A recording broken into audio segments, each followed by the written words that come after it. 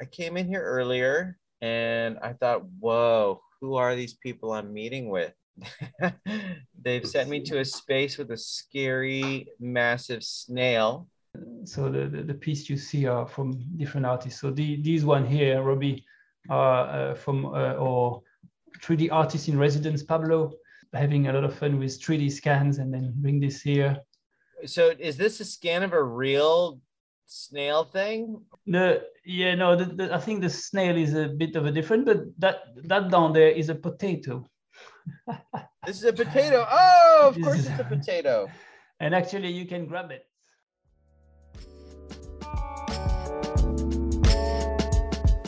Hello world, this is SpartyCast.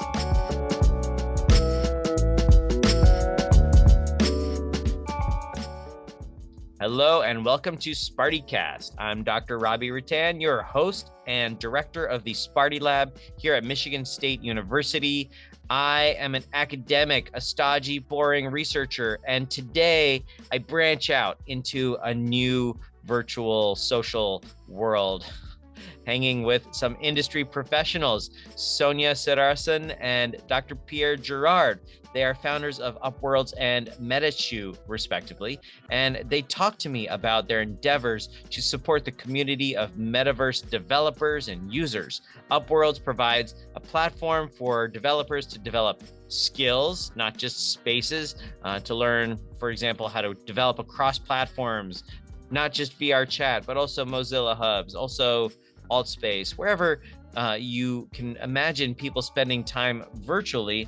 You need resources, you need virtual resources, assets, spaces, rooms, and Upworlds helps these developers not just create these things, but also monetize their creations through a peer-to-peer marketplace. They also offer special events in virtual worlds. You can rent virtual worlds or commission new virtual worlds to be created through Upworlds. So Sonia talks a bit about her business and the model and the vision there. Pierre talks about Metashoe, which is a design studio. They also host events which are oriented toward education, like their design office hours, and that seems to focus largely on architectural understanding, just having a degree or the skills to develop digital games or even virtual objects is not necessarily enough to think really about the user experience in a virtual world. So that's what Metashoe is trying to help promote. They also host exhibits in their virtual spaces, live performances, art exhibits. We go into one of their virtual spaces. It really was art because it really did make me feel strange and tingly, and I not simulator sickness at all. I don't get nauseous in VR usually, but the art itself, it was cool. You're there with it. So if you can watch this episode instead of just listening, I hope you can. If you can jump into a VR headset and check it out, let me know. I'll get you a link. Shoot me a tweet, and you'll get to see the killer snail right up close for yourself.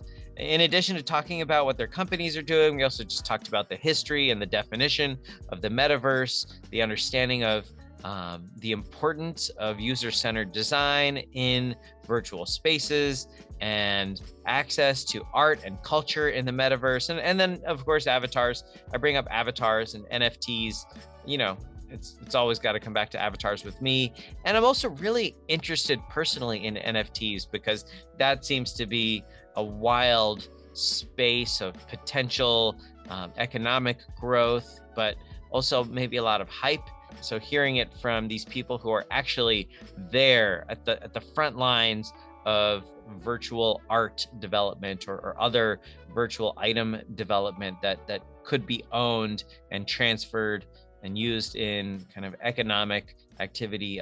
That's super exciting to me, and I hope it's exciting to you. I hope you enjoy the episode. Hello and welcome to Sonia Sarasan and Dr. Pierre Girard. You are my metaverse connection here on SpartyCast. Thank you so much for being here. Thank you so much for having us here today. Yeah, thank you very much. Really exciting to have this conversation with you guys. Yeah. So you are in the industry of the metaverse, and I'm so excited to have you on the podcast. As Pierre, you recently mentioned, you notice we have a lot of academics, people with doctor in their name, PhDs. You have a PhD, but you're working in the industry, so you get to use the title. But unlike sitting in academia and studying these things, Sonia, you're facilitating the development of the metaverse through Upworlds. Pierre, you're building it yourself. So I'm really excited to learn about what's happening at the forefront of this technology. So yeah, tell me, give me the elevator story of Upworlds, please, Sonia. Sure. So we started Upworlds about 10 months ago, back at the end of 2020. And so Upworlds is like a peer-to-peer marketplace for metaverse builders that supports their future usage of creations. Our missions here to support like a couple of pillars. One is that we want to establish the virtual presence for these creators. The second one that we want them to build like a sustainable future, so support like the monetization system inside this new technology. And the last one is for these people to also support each other through education that eventually will lead others to follow their path into world buildings. And what is MetaShoe? Am I saying that right? It's an interesting one. I think there is different pronunciation. I would say Metaxu with a more accent on the X. But yeah, Metaxu. But maybe I'll just give a little bit, because you mentioned about my academic title, just to give some background to what Metaxu Studio is.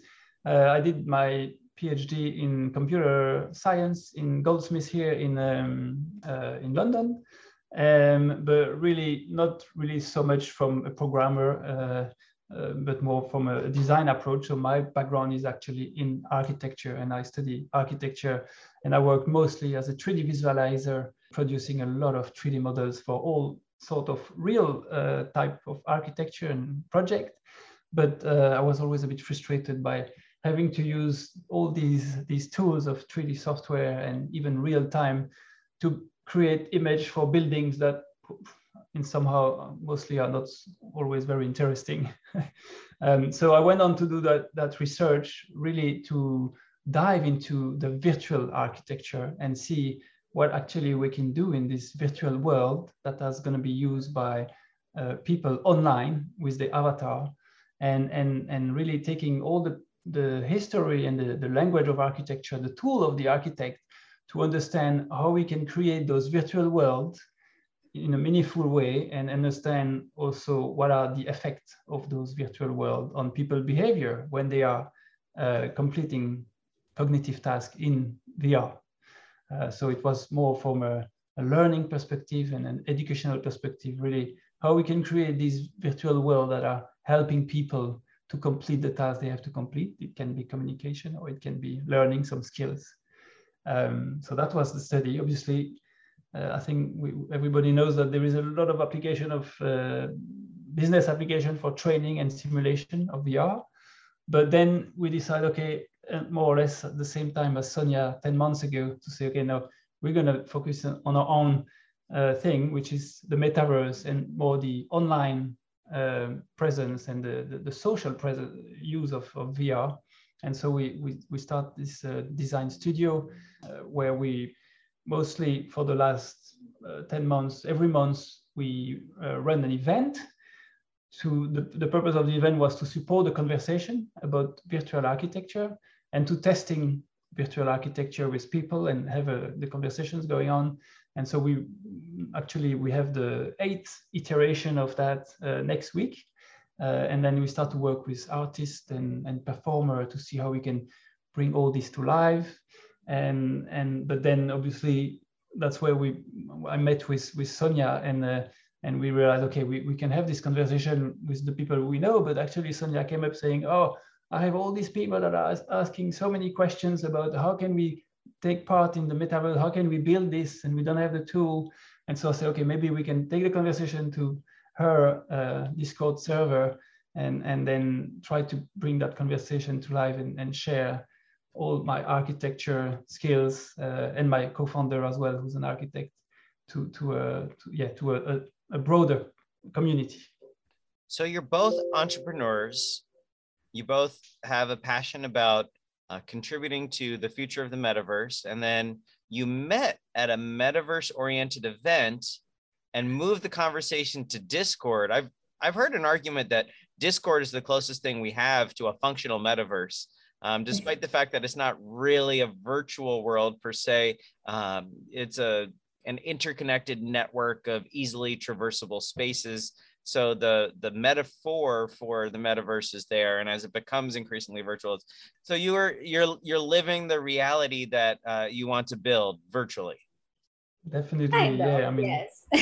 I mean, yeah. Take on that one. I mean, I'm glad that I did go ahead and went to that event and bump into Pierre. He was presenting about like the immersive architecture that he was building. I thought that was pretty interesting, and a lot of the people that we onboard in Apples has been asking a lot of this question, like, hey, where can I learn, and what can I do, like how do I start, you know. And like I have a background of a 2D design. I was a product designer, but I'm not an architect. My co-founder though, like he's also an architect, but like he's also like I think like he's pretty young, so we need someone who's like more experienced. So when I met Pierre and then we started talking, we kind of have like an immediate connection that, oh, we support the same thing, and so why don't we just like move this forward and do this together. So that's how the whole idea of design office hours was born in Apples. Because obviously as a design studio, we can do as much as we can on the business development and how we can, you know, it takes a lot of time to find people that are actually interested by using virtual world. And so we said, okay, let's really help each other and support each other in that. And so that's how we came up to try to collaborate on building this together. I think that's really what the community needs is more conversation and more getting together to see how we can build this together. How big is this community? I mean, the term metaverse is obviously being used globally. There's a lot of excitement there. It's been around for a long time, but suddenly people are really focused on this. So of course, there have been people building virtual assets and virtual worlds for decades as well. But now, if we just call it a metaverse community, how big is it, and what's happening with it? Yeah, because it's really interesting. I mean, it's a good question. It's so difficult to answer. But if you go back in time, before we even didn't use the term metaverse, isn't it? We were actually the first. If you look back in the 70s, they were already with the first computers. They were called MUDs, and they were the text-based online multi-user world. And so people were using text and were building these world with words. And they were interacting on those texts. There is also those books where you can choose your own path and things like that. So, and then in the 90s, with a bit more graphics in the computer, they became those MMORPGs, which is massively multiplayers online role-playing games. And those in the 90s were already gathering thousands and thousands, even some millions of people. So one of the game was called Realm, which launched in '96. So those were, in a sense, already metaverse. And then obviously in the 90s, we didn't use the word metaverse. We were using the term cyberspace, who was coined by William Gibson in Neuromancer, with actually a lovely definition, which is a consensual hallucination experienced daily by billions of legitimate operators in every nation. So that gives you a good definition of what it is. And yeah, it was, I think, already the community through those MMORPG was pretty vast. Now, if we look 30 years later, well, change the word, it's metaverse. Maybe it's not one metaverse, it's multitude of metaverse. And maybe, you have Fortnite, which is one. We're building our own worlds. And so maybe we can look into all the different metaverse there is and see how many users there are and do the sum of all that to see how many people are actually using them. So hold on. This is a question that I think is an important philosophical point, and maybe just semantics at the end of the conversation.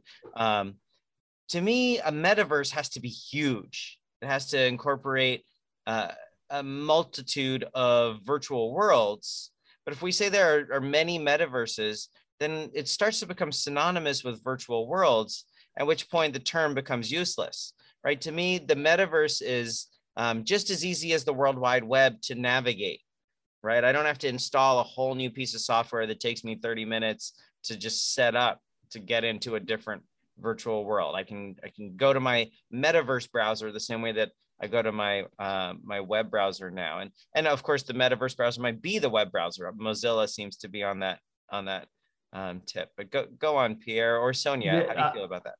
Yeah, I would agree on that. I don't have much to say. I would agree that that's the metaverse, and then in there is multiple virtual worlds. But yes, Sonia, maybe you have a different take on that. Well, I think it's very interesting when you say that metaverse is like www, and I feel that one of the vision that we see in Upworlds is that we would want people to come into Upworlds and see the Silk Road of all the virtual worlds that is being built by creators, all the virtual worlds that people can use within the metaverse, and they can find it like from there, and they can just reuse it immediately instead of being tucked inside like different platform altogether. And so for me, that is metaverse. Absolutely, yeah. Absolutely. But will Upworlds be connected to Minecraft one day? Maybe. And that would feel to me more or any of these virtual spaces, right? There's with increasing operability, I think that we're moving eventually toward a singular metaverse, or at least maybe two, the Apple and the Google metaverse, or of course. No, I agree. I mean, the operability is quite another keyword these days.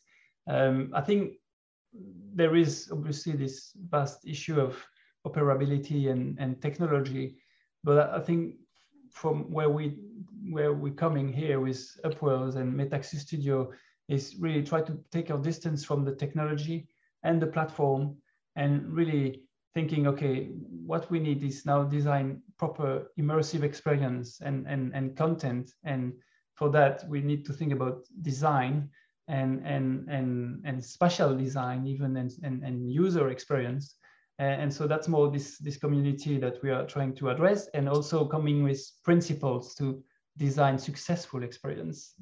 That's a great segue into the next question of how are you supporting this education for the community?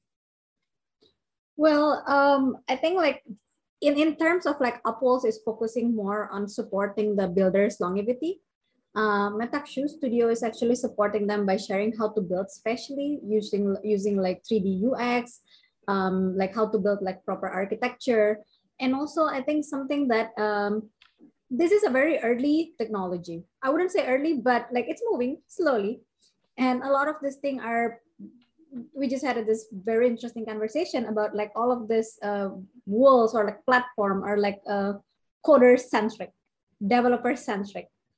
And while immersive is a very experience centric, like those are the things that is still developing at that point. And being able to help people to direct them on like how to build nicely would eventually lead to adoption. We believe that more people who get it into the headset, and we can help to even minimize like 1% even, or like 0.1% of like any sickness because that less of agency, less of like how to build in a good way, that would lead to a better adoption. One person would say, I have a great experience inside headset, like I have a great experience in that world. I don't have that motion sickness because it's built like great in such a way that I understand how to that makes me navigate easily inside the world. Yeah. And we believe that by us actually slowly building like a good material to support people to build, that would be a way to start this initiative. Yeah, I think there is a lot of people, probably young people who's getting out of college, or they get the studies, and they probably, most of them, maybe learning about 3D game design, or even 2D graphics. But the fact that when you design for VR, it's still another way of designing, and it's probably even closer to how we would design for real life than for a 3D video game. Because when you design a 3D video game, even though it's 3D, you still design it to be played on the screen. It's and so third person's perspective. Exactly. So I think that there is a lot of know-how from the architecture background, and obviously not everyone want to do a master and spend 5 years to study architecture. So I think we have a lot we can share from that side, and obviously also I've worked from architecture, but I've also for the last 10 years built 5 or 6 different VR applications. So I've learned a lot about what works and what doesn't work, and also running studies, having hundreds of participants running through the studies, and that's how you learn what works, what doesn't work in VR. And so that's what we want to share more with the community, and make sure that people don't do the same mistake, and then can build better world, better experience. So if I can offer a point of summary, I'm understanding your argument here as noticing a very ironic trend.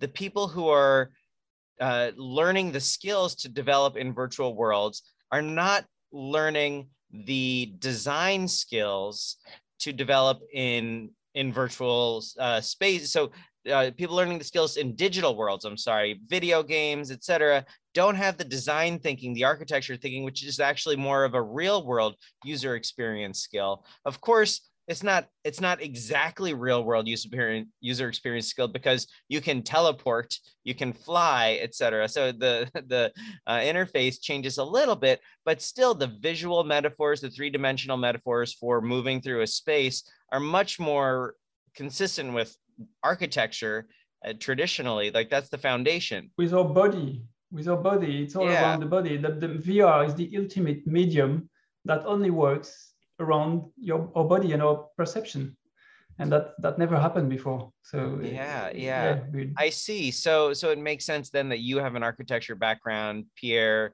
combined with computer science, and Sonia, you have a design background. You're thinking about user-centric design in this space. So I love the initiative. I think it resonates very well with my academic expectation of what sounds like it would be successful. Of course, I have no real basis for understanding how the business side of these things work. But I'm sure you guys are killing it there too, and it seems great. I wouldn't say that. I mean, it's a very young industry, and we kind of have to there isn't no business model. I mean, everything has to be invented, even on that side as well. So how do you incentivize people to come and build? If like there's got to be money coming in. I notice on Upworlds you can kind of rent a space or use a space for a company event, something like that. Is that the main revenue generation, or what's the plan?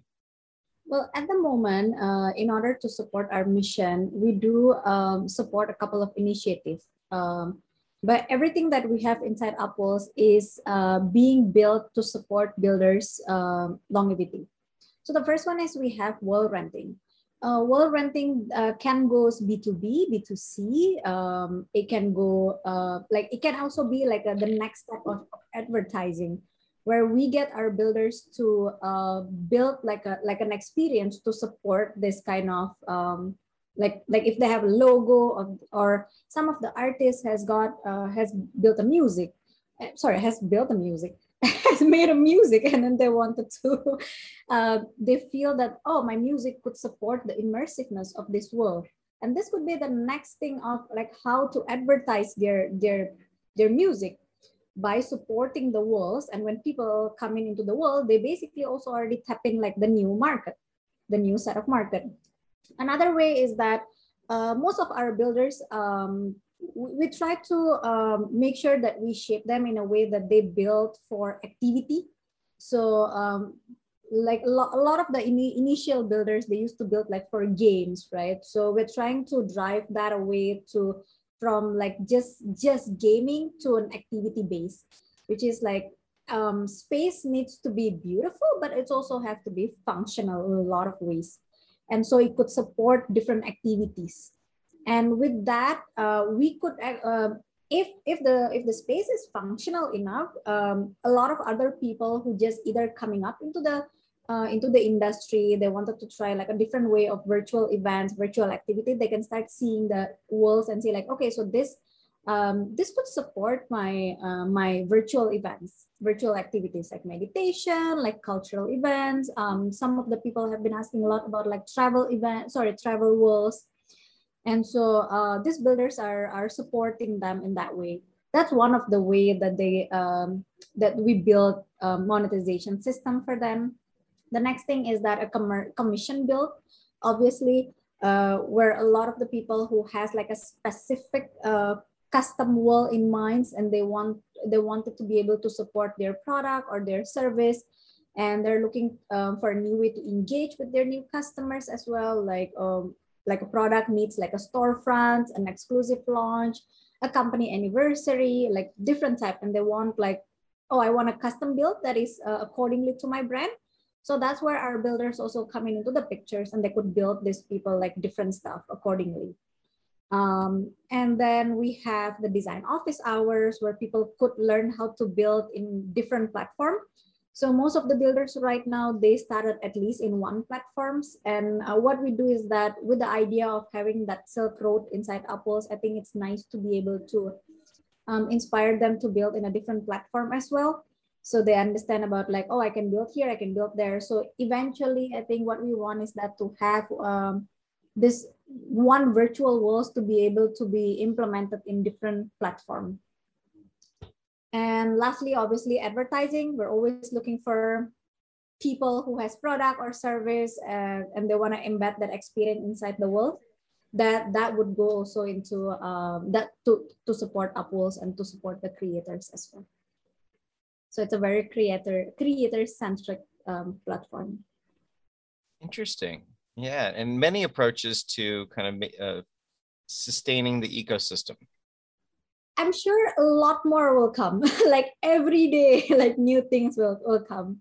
Sure. Talking to different people, getting a lot of ideas from it. But at the moment, that's what we support. But ask me again tomorrow. Hello, listener. It's me, but I'm an avatar. You probably learn about avatars in this podcast, but you can actually try them out, not just in video games, but in spaces like Zoom. I'm using Zoom to record this right now. This avatar I created with Ready Player Me. Remember in episode a long time ago, I talked to Timo Tokay, the CEO of Wolf 3D. That's the company that makes Ready Player Me. I took a screenshot of myself with my camera, a selfie, I should say, and I created an avatar automatically, customized it in their app. Then I posted it in Animaze. That's the software I'm using right now. They are the sponsor of this message, and they are giving a 50% discount on subscriptions. You can try it for free, but if you want to subscribe, you enter SpartyLab as the discount code. That's SPARTIE Lab. So you can use a Ready Player Me avatar, like I mentioned. You can also upload your own VRM or live 2D models, or you can make avatars right in Animaze. For example, you could use the Doge avatar. And I don't know, I mean, it might have seemed like a strange thing at first, but Dogecoin is still making bucks. But you could use the Doge avatar or one of their very cool anthropomorphic animals, such as the Fluffo, the raccoon. Totally detailed. Look at this. It's so responsive. People use these types of avatars to stream or go to Zoom meetings or go to court cases and say, I am not a cat. There are also two-dimensional avatars like this raccoon, or more anthropomorphic avatars that aren't even animals, like this cute pandemic virus right here. Corey, the COVID. Maybe this one won't win you too many friends. I really like Kathy. She's quite a catch. You could choose whichever avatar you like. And then you could even apply some of the concepts like the Proteus effect or other phenomena related to avatars in the workplace to your uses of these avatars based on what you've learned in this podcast. And once again, if you want to try it out, go to Steam, download Animaze, try it for free. And then if you want a subscription, you can get 50% off for a limited time by entering SpartyLab in the discount code. Check it out. Now, back to our conversation with Sonia and Pierre. And Pierre, you're building worlds that go into Upworld, so you can earn through this revenue stream. But does MetaChu have a different business model? Yeah, so we've over the last few months, we've developed, we've designed 4 main type of galleries. We call it template galleries from different size, working with different artists and different performer.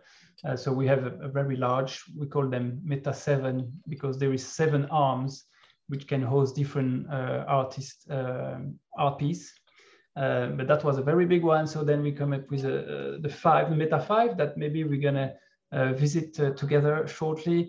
It has 5 arms, and we run our last event are running that one where we were hosting actually one NFT artist who's producing 3D models. So that one is more hosting 3D, and I'm sure we'll see that shortly. And then we also have a Meta 2 and a Meta 1 for maybe just one artist. And so the way we're gonna do that, and we still have to update our website for that, is to present these galleries as template that people can buy. So obviously that was the idea, and then we met Sonia of Upworld that was exactly proposing this. I said, okay, well, we can then use her platform and put those templates there, because that's definitely one way we went to, we see that we were doing the same thing. But then what we observe that really works in VR is the performance, the live performance of an actor or a performer. And so actually next week on Tuesday, we're going to run our live event, but this time we're taking it on a pure live performance. We're working with a friend of us, which is a magician and also tarot card reader. And so we're going to have a live tarot reading, storytelling, but tarot card is just an excuse, obviously, to tell beautiful stories about people. And so this is going to be like a preview of what we think could be a really cool live performance that we can run on a regular basis, on a monthly basis, even a weekly basis, if people are actually really keen to pay for a card reading experience. So that's what we are testing these days. That's super interesting. I hadn't really thought about the potential for interactive art, such as acting and singing and magic and tarot card reading. That's where we have the most enthusiasm from the audience, really. Have you ever seen, this was about a couple of months ago, so one of the creators has built a world to play Aladdin. And like, so they gather to be inside of it. Yeah, I mean, like the whole story of like Aladdin. So somebody was like dressing up as a genie, Jasmine and Aladdin, and they're like, whoa. That's great. Yeah, that sounds really cool. I think that's definitely, there is some potential there. And obviously during the lockdown, we know that all the performer and the artists suffered a lot. So they were actually really keen to explore the potential of using virtual reality to show their art.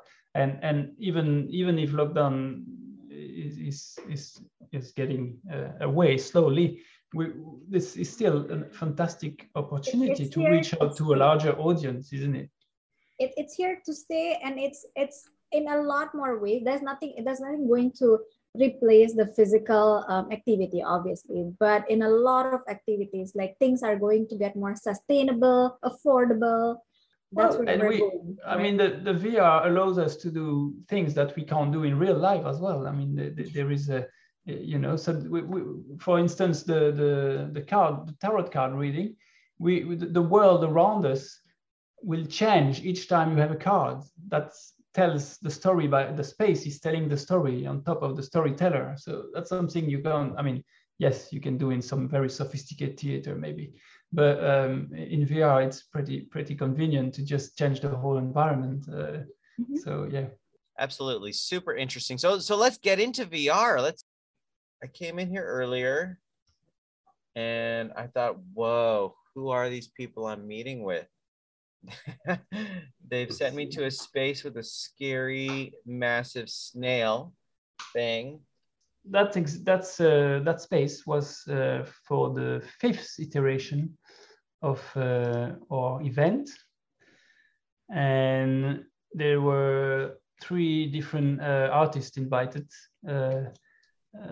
So the piece you see are from different artists. So these one here, Robbie, are from our 3D artist in residence, Pablo, who's having a lot of fun with 3D scans, and then bring this here. So is this a scan of a real snail thing, or and then he like added the teeth? I think the snail is a bit of a different, but that down there is a potato. This is a potato. Oh, of course it's a potato. And actually you can grab it. Wow. So if you press spacebar, you can, or with your hands, actually, you can probably grab them. There we go. Oh, there we go. There we go. I can move Yeah, it in and you can out. change scale. There you go. So that, yeah, so like one really nice thing, the first thing that got me very interested at this when I first talked to Pierre is that maybe coming from an experience that Pierre had, like building in a physical world, right? The spaces that he built here has gone through like a couple of iterations. So every events they do like I suppose like a retrospective to see that if this walls could could support like the proper events. And so every time that they get feedback, like it goes through like that iteration, so that like after a while it becomes like it's a perfect wall to support like a perfect activities, like the height, right? So that, to take an example on this, obviously we'll have the center place here, but then we decide to go with the ribbon so people cannot fall. But then if you follow the ribbon at any time, you find yourself in front of this kind of a gate here. And actually, this is a gate that takes you, and if you follow the ribbon again, you can just go downstairs. Oh. And then downstairs, if you come downstairs, this is an amphitheater. And so that's where we were running the live performance. Interesting.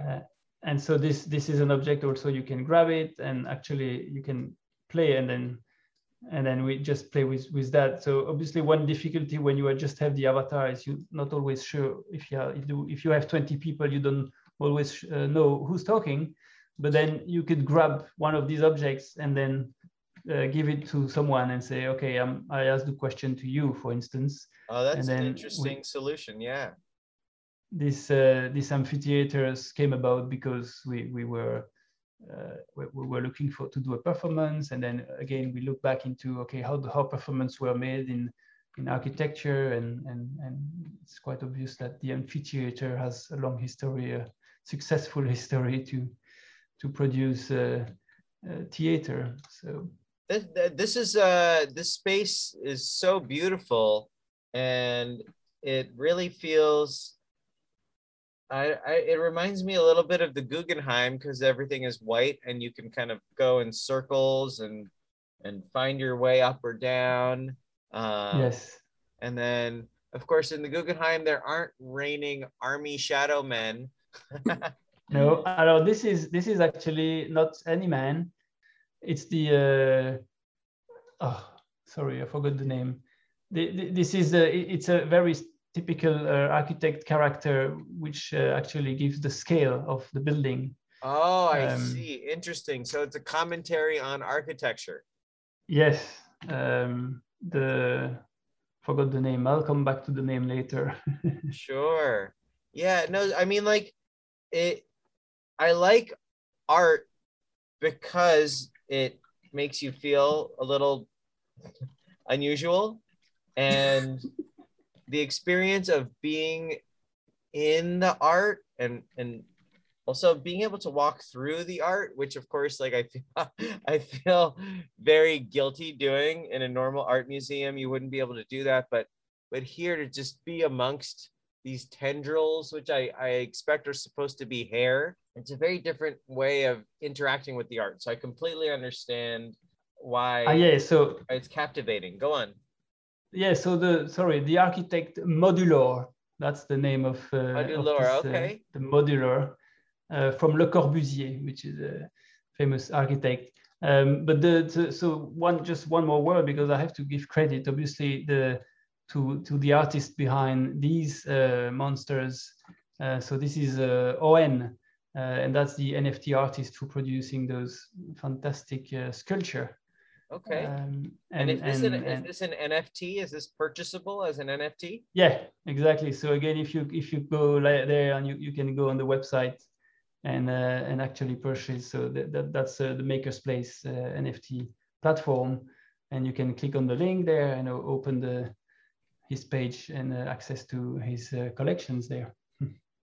This is a great example because he's actually always bringing these objects into real place and also in buildings, and he's now creating the virtual version of the physical place with the sculpture in it. Interesting. So he's made this in some physical medium.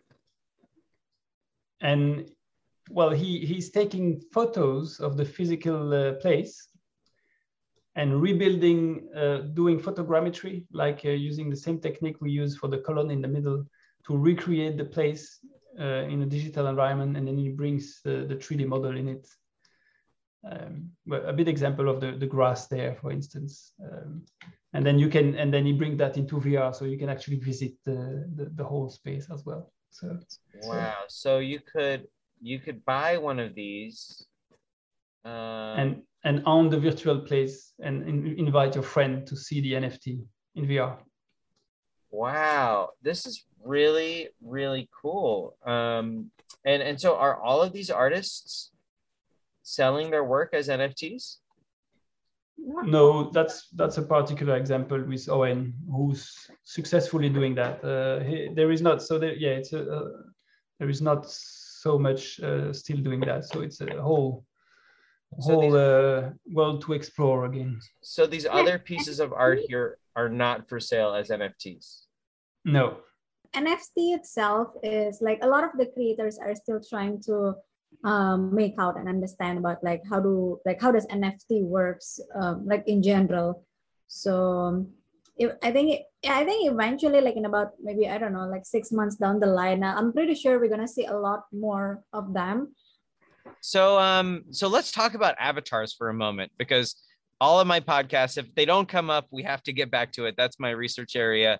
And then let's connect it to NFTs as well. So I imagine that there's this really cool opportunity for people to own their avatar and take it from one virtual world to another and have it be unique, maybe designed, developed by an artist. You're working on the world side, the architecture side, but what about the avatar side, and what do you see happening in that space? That made a pretty good transition for you there. But definitely it's a very fascinating subject. Well, we're using Ready Player Me. You're probably familiar with Ready Player Me. Absolutely. So the avatar I'm supposed to wear is from Ready Player Me. Sorry, most of the builders in Apples, like we use Ready Player Me because we feel that Ready Player Me is, well, as much as a lot of our creators and our builders are, obviously because they build a virtual worlds, they know how to build avatar as well. And that's great, because a lot of them, we have a lot of we have a lot of like avatar builders as well that builds for what do you call this? A VR chat. So a lot of those. But one of the reasons why we choose to go ahead with Ready Player Me is also because like Ready Player Me is now I'm doing a little bit marketing here, but Ready Player Me now supports about like 60-ish more platform, which is like eventually it can just be like your digital passport to go into any platform, and it is easier. I think every month or something, if I'm not mistaken, they're supporting like different type. They're always like working on the feature to make everything more natural, more realistic. So in terms of avatar, I personally vouch, I guess, for Ready Player Me. But then on another note, I've been to really wonderful other world where they really took the time to build their own avatars that goes with the world. You know, if you go in a little bit more esoteric world, more fantastic, or maybe even actually in our case, if we had the time and the skills, we could, you know, come up with some avatar that goes with the world, which would be a bit different. So, but I think what I found very interesting with avatar is and again, that's the potential of VR is depending of the world, you can change your appearance, and that should be the case, isn't it? Then behind that, there is the question of identity, and I'm sure you must have a lot of knowledge on that if you are doing your research on avatar, because that's where I really want to see how we're going to take this metaverse. Is not having to sign up on every platform. Have an avatar, whatever the appearance, and then come up with an identity that you can carry around into different place. Absolutely. Like Sonia said, a passport to the metaverse, the interconnected metaverse. It's an identity. I think in some ways, at least the optimist in me wants to imagine the identity bringing your reputation with you, and that opening certain doors if you have a good reputation. So then maybe it encourages people to be a little less polarizing on the internet, you know, a little more civil with each other, as we are in physical spaces. I can walk down the street and talk to some stranger about politics, and neither of us are going to call each other names or usually get in a fight. Like, probably not, as long as, you know, nobody's drinking. But on the internet, the anonymity is a catalyst for so much negativity right now that maybe in the metaverse you're helping to build, we can avoid through reputation systems, right? No, that definitely. Most of our community member right now, we encourage them whenever they sign up to a platform. We actually encourage them that, hey, we take only Ready Player Me, because we would like to have that passport, the digital passport, once they create, and then they can use it everywhere. And that means that we also give them like a digital swap that they can actually share around like their social media and other like basically any social media that says that, hey, I'm featured in Upwells and I'm building for XX platforms, and this is like how I look like. And that means that if you suppose that you go into a certain platform and you see this person, because this is something that you build out of your face, right? So people was like, hey, I've seen you somewhere. Like I had a couple of times I had that. Like I didn't know this person. And they're like, I remember you by your clothes. They didn't remember me by my face, but by my clothes. I remember you by your clothes. You came to this event. So I was like, yeah, that was me. So we just suddenly built that connection just because of an avatar. Wow. That's great. And of course, I mean, it's so natural for humans to recognize each other by their presentation of self, and it's very exciting. Oh, everything you guys are doing is very exciting. It makes me want to stay in touch, and I hope you don't mind if I ping you every so often, check up on how the project is going, and please, and join us to a live event as well. Oh, I would love that. Okay. I would love that. I'd love to check out some more art. I really did enjoy those art pieces. At first, I was scared by the snail. I thought it was going to kill me. I was like, this is not a fighting game, a zombie game, is it? But that's what art does, right? And it's even more meaningful when it's being sold as an NFT, part of this new economic ecosystem. Where do you go to? I have not purchased an NFT ever, but I'd like to. Maybe some of the listeners want to also. So where would you go to figure out what NFTs to buy and how to buy them? I did buy one, and it was from ON on the Maker's Place. Got it. Okay. There are a lot of platforms today, but I personally like Binance. So Binance for NFTs? Yeah. For NFTs? For NFTs. I thought Binance was a marketplace for cryptocurrency. They do NFT too now. Okay. So that, and then like, of course, the biggest NFT market, OpenSea. Yeah. So OpenSea? OpenSea. Mm-hmm. But there is a lot of SEA, the sea. So like in any new phenomenon, and sorry, I know we're at time, but I'm so fascinated about this. So like in any new economic phenomenon, it's hard to tell what's going to have value and what won't. So in addition to the marketplace, where do you look to kind of get a sense of future value? It's a jungle, really. There is a lot of nonsense and a lot of hype. So I think, from my understanding, it seems that Twitter is the place to be, where you can really follow people and see what they're saying and follow the community. So, but you need to be pretty active and track all these NFTs artists. A lot of debates for sure. I think in addition of that, a lot of the things in the virtual walls works the same way with physical walls, which is like a lot of the social proof plays a very important role.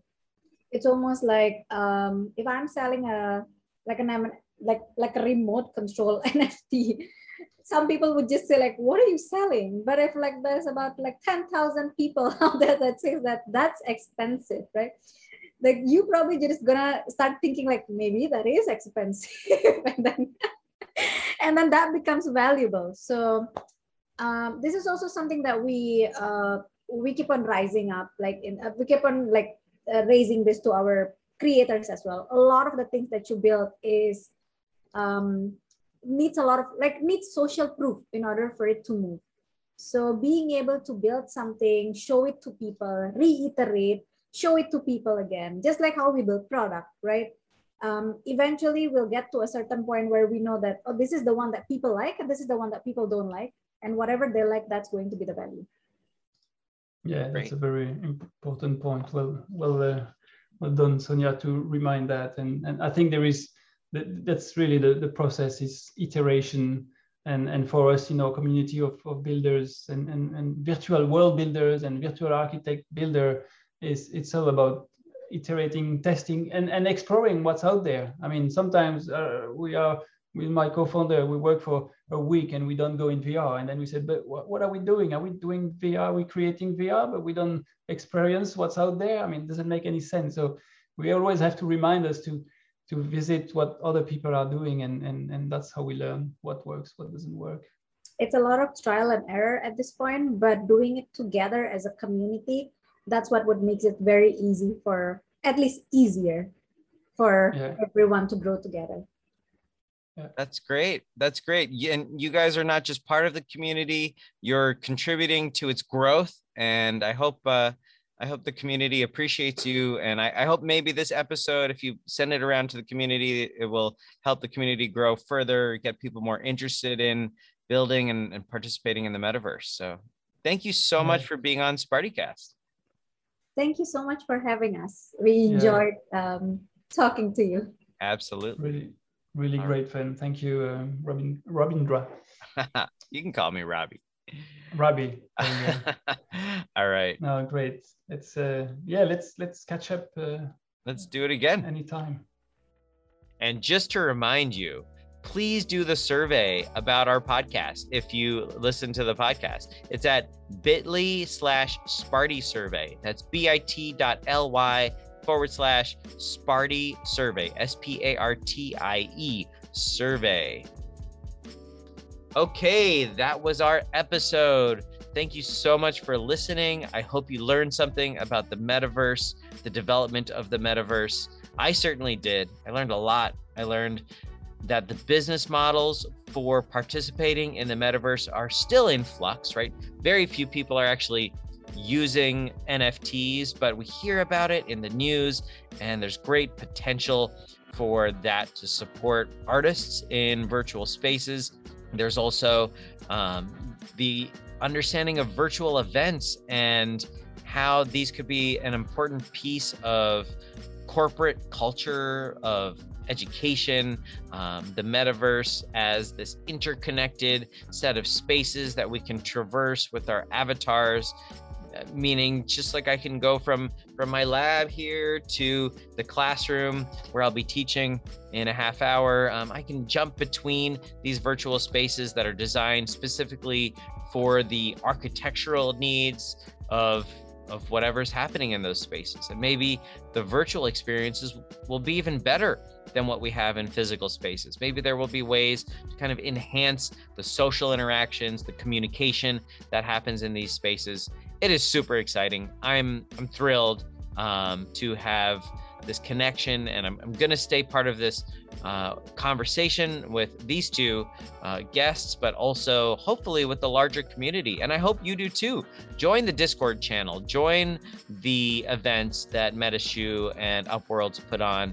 And even if you're not a developer yourself, you can, even if you don't have a VR headset, you can still get into many of these worlds. Mozilla Hubs, just check out Mozilla Hubs. Jump into it on your computer, even your smartphone. You can get into a virtual world like the one that I experienced today in this episode and walk around, and it might not have the same killer snail in it. Or maybe if you want, I can get you access to that too. Shoot me a message. But I hope you enjoyed the episode, and I hope you come back to SpartyCast next time. Thank you for tuning into SpartyCast. Goodbye, world.